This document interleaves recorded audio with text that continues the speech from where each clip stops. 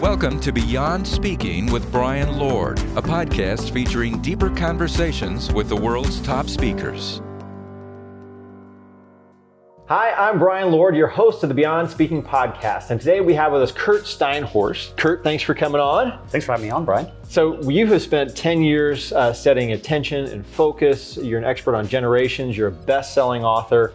And today you're here to talk to us about the future of work, about burnout, about how companies can deal with their employees going back to work, staying home, doing a hybrid, those sorts of things, and how to do it in the most productive way possible while still retaining focus, which is a lot of stuff. Yes. I'm putting a lot on you right here. So first of all, as companies are going back to work, what's the biggest issue you feel like they're facing and how can they handle it? Yeah, I think it's interesting, the term back to work, because that is what a lot of people are using. But what we actually see is that people were more productive than they have ever been when they were working from home. And so we're looking at an employee base that's going back into an office now, having found ways to be productive, having had the space to be flexible. And so in some ways they're actually going back more burnout. And the real risk, the real danger is that organizations would think that the solution is just to go back to how things were, as if before the pandemic, everything about the way we were working was just going wonderfully well, right? It's like we were already having incredible amounts of burnout, of disengagement. $25 billion in annual spending on leadership development with no major improvements in nearly every employee engagement category. So we definitely don't want to be thinking in terms of going back to what it was like before. What are some of the data points you're seeing that help give you this viewpoint? Yeah, so first, the highest rates of burnout we've ever experienced. Like, in fact, 91% of people, this is a Deloitte study, showed that are having significant levels of stress right now. 41% of people are considering leaving their job, actively considering it, which last I checked, most companies don't have in their plan to replace half their team, right? Yeah.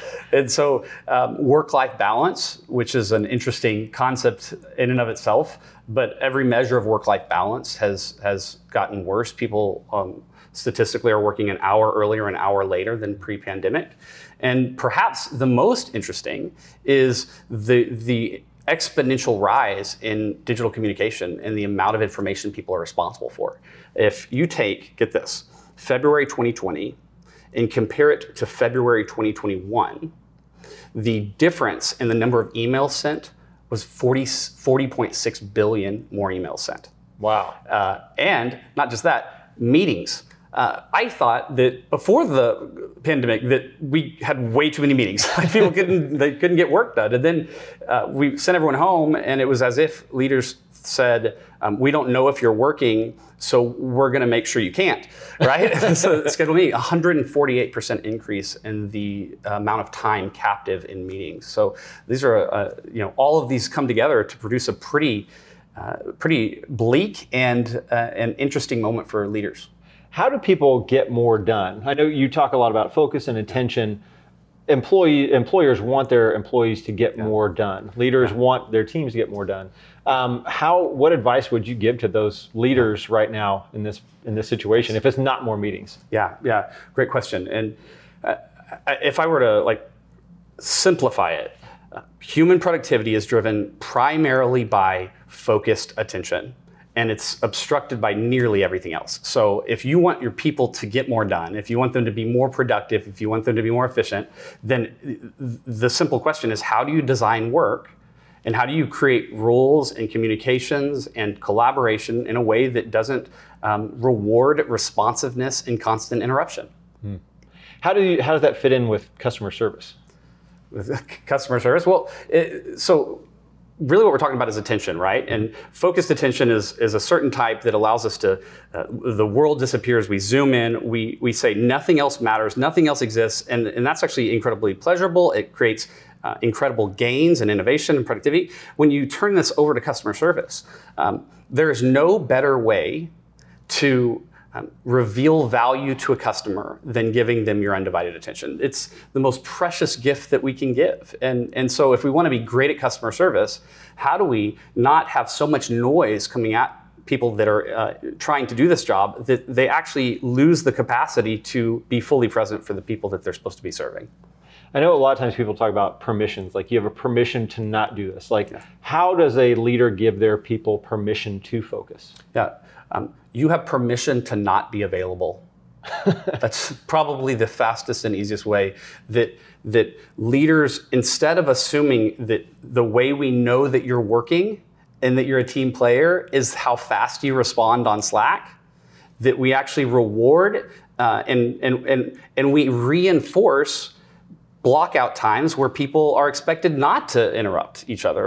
And so I think that's the most important piece is, when can you be fully unavailable because we trust you and we're measuring the right things rather than just measuring how many hours a day you're contributing to non-important conversations. What are some of the right things? I know it's different for every company. What are some of the right things for leaders to measure? Yeah, ultimately we want to measure outcomes and outputs. That's how do we measure that the work that is being done is generating a result? And we want to measure whether the result is being accomplished within a certain period of time. And ideally, what we want to do is we want to let our technology self-report it rather than asking people to spend part of their time having to say what they're doing and the other part of their time having to do it. So how do we work within systems that actually create visibility for other members of the team without anyone having to do extra work? I know the pandemic has been a big problem, but what are some of the benefits of that as it comes from the pandemic, as it comes through these different things that you're talking about? Yes, it's really important for us to remember a few of these key lessons because it will help us understand how we can make sure we incorporate it moving forward. I would say the number one benefit is there's been no shortage of investment to increase productivity. Right? We invest in technology, we have invested in office spaces, we invest in leadership development, time management courses. There's been no shortage. And yet it wasn't any of these that moved the needle at all. It was sending people home and giving people the space and getting them out of the environment that was perfectly designed to keep them from being able to get their work done. And so the number one lesson is when you give people space and autonomy and flexibility, they can produce. They can get more work done. And so we want to make sure we actually give them the chance to do that moving forward. Yeah, and that's one of those interesting things. Like my question, the end question here is like, how do you determine that? But I know one case for me personally is we had a thing where like, hey, let's get all these different updates done. And so one person's idea was to put everybody in a conference room, all talking and trying to do this detail-oriented stuff. And for me, being more of an introvert, like that was like, they're like, man, you messed up on all these different things. Like, well, you put me in the worst position to do it. Right. Now I can brainstorm in that, but I can't do detail-oriented work. How does someone decide where their employees are most productive? Great, and there's actually interesting research in environmental psychology on this, that the places that we occupy shape what we attend to and our capacity to do it. I think we start there, just recognizing that your space is helping or hindering you, especially if you're a company that's trying to consider bringing people back into the office. If you're going to bring them back into an office that was primarily designed to save cost, then you're basically setting them up for failure. So the first is, if it involves abstract thinking, like I need to be strategic, I need to think creatively, we actually want to be in places that we can see outside, and the further out we can see, the better. So windows are really powerful there. Number two, if we're doing tedious work that doesn't require heavy thinking, but it just requires activity, like I got to reply to a bunch of emails, there's a lot of evidence that background noise can help. Like coffee shops are a good place for that. Mm-hmm. Now, what is unfortunate is I can't really think of any activity at work that benefits from you sitting in a room with all your colleagues talking to you. Like there's just not one. So it's like the open office concept. It failed. It doesn't work. The thing is, if we move towards like enclosed spaces where people are actively collaborating, what makes that powerful is we still want to create barriers to things that aren't related. Mm-hmm. Like that's the key, is how does the space that we have contain and cohesively reinforce the one area and type of activity we're trying to do. How does it work with different employees? Because I know you're working on a lot of research right now when it comes to focus for different people and kind of those personal tests. Mm-hmm. How can you do it as a leader where it's fair, but also, this person works better in an office with a lot of people. This person works better in a cave in their basement, which is basically me. So like, what are some different ways that you can determine that? I think at this moment, perhaps more than any other, the concept of a team charter, or we call it an attention alliance, is critical. Another thing that the pandemic taught us was that people are most productive in different ways, and they're usually more aware of it than the bosses.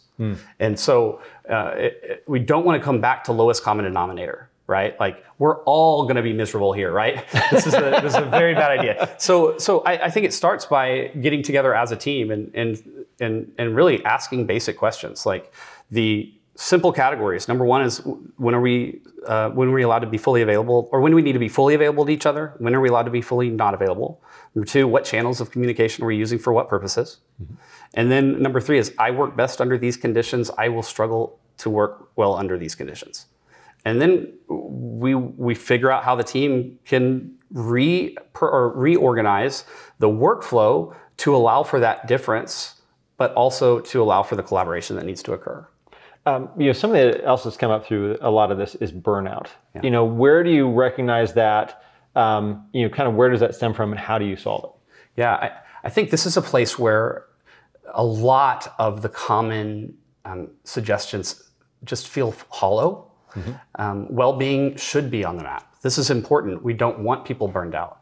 But the idea that the best solutions are to add a yoga class or mindfulness, and look, I'm a big proponent of mindfulness, but the idea that that's actually what's driving this, it's almost like saying, you're burnt out because your work sucks, so we're going to give you yoga so you think less about how much your work sucks. Like, I don't know if I'm the person to say that. But really, where I would be looking at burnout is, I'd be saying, what is it about the way we're asking people to work, the amount of things we're asking of them to do, and the system that we're asking them to operate within that is beyond what is a reasonable capacity? Because work actually can be one of the most enjoyable things. The thing we do with most of our life. This is an incredibly important thing for us to actually enjoy instead of hate. And so I wouldn't say we want to think more about how we supplement work, but don't look at the work. Like, no, solve burnout by looking at what the work actually is. What are some of the steps that you've taken? I know I'm always curious of this when I've talked to experts. What are some things that you personally have done over the past year and a half to change how you approach work? Yeah, so the office that I had in my house was very, very rarely used, and then it became permanently used. And so I added a standing location in my office. So I'm a big proponent of moving. There's a lot of evidence that says we're able to focus longer, and even reading retention goes up, learning goes up. So I have a spot that I stand, I have a spot that I sit and do work, and then I have a chair that is away from any monitor that is where I do journaling and processing around, and there's a whiteboard right there. So I have 3 different stations in my office. That's really the most important thing that I've done. I think the next critical ingredient for me has been just this mantra: when I'm stuck, move. Like, it's like, if I'm feeling anxious, it's every day there's going to be a walk. There might be a jog, might be a workout, but I in the past, I've kind of just tried to ignore that. But as I've struggled, just like everyone else has, I've found that there's nothing that has helped me more than a short stroll through nature. Mm-hmm. One of the things you also talk a lot about is generations. Yeah. How has the pandemic, from an attention standpoint, affected different generations as they've come through this time? I think one of the most fascinating and unexpected learnings when it comes to generations is that the generation that is most associated with never wanting to be in the same room with people is, they go on dates virtually, right? The Gen Z, they're supposed to never want to be in person. Flexibility was the big buzzword for them before. And what we're finding is they're the generation that has struggled the most working from home. Mm-hmm. So they're the ones that need the office. So that's contrary to most people's perspective. Now, it's actually 30s and 40s who have already established themselves. They know their workflow. The relationships that they have already exist. They're the most resistant to coming back because they don't need it. But the younger generation does need it. And I think that's a big finding. Another aspect that we're seeing is the role of distrust in institutions that has continued to rise. the optimism around technology, especially for younger generations. I would have expected that social media, I'm very aware of some of the consequences of social media in terms of mental health, but largely Gen Z sees social media as a net good and a place they want to primarily communicate moving forward. So these are just a few of the really interesting dynamics in play. What are some of the things that companies can really do to set themselves up for future success in the next year, 5 years in that pathway? Number one, we're in a moment of constant uncertainty, and there's no end to the data that is supposed to inform what they should do. And you know, most of the data is obvious. To be honest, people would prefer, it turns out, to sleep until 9 a.m. and roll out of bed and get on a Zoom call in their jammies to an hour-long commute, right? But in moments of incredible uncertainty, I think it's critical for leaders not to commit to a policy when we are continually uncovering what will actually work most. And so what I would say is, instead of saying that the way I solve uncertainty with certainty is by locking down corporate-wide policies that often are antagonistic to their people, it's to humanize the way you're communicating, transparently communicate, and acknowledge that we're continually trying to make sense of it. And I was just working with a client, and they sent out the guidelines on remote work. And I said, why don't we start with saying our goal is to do what is best for each of you, and we want to hear from you. Like, we care about you. So get rid of the jargon. Find ways to be a person in every one of your communications. Well, Kurt, thank you so much for coming on and being a part of the Beyond Speaking podcast. My pleasure, Brian. It's been fun. So for everybody watching, listening, make sure to subscribe, rate, and review. And on behalf of premier speakers and national speakers, thanks for checking out the Beyond Speaking podcast. Thank you for joining us for the Beyond Speaking podcast. To learn more about today's guest, go to BeyondSpeak.com. Make sure to leave a review and subscribe wherever you listen.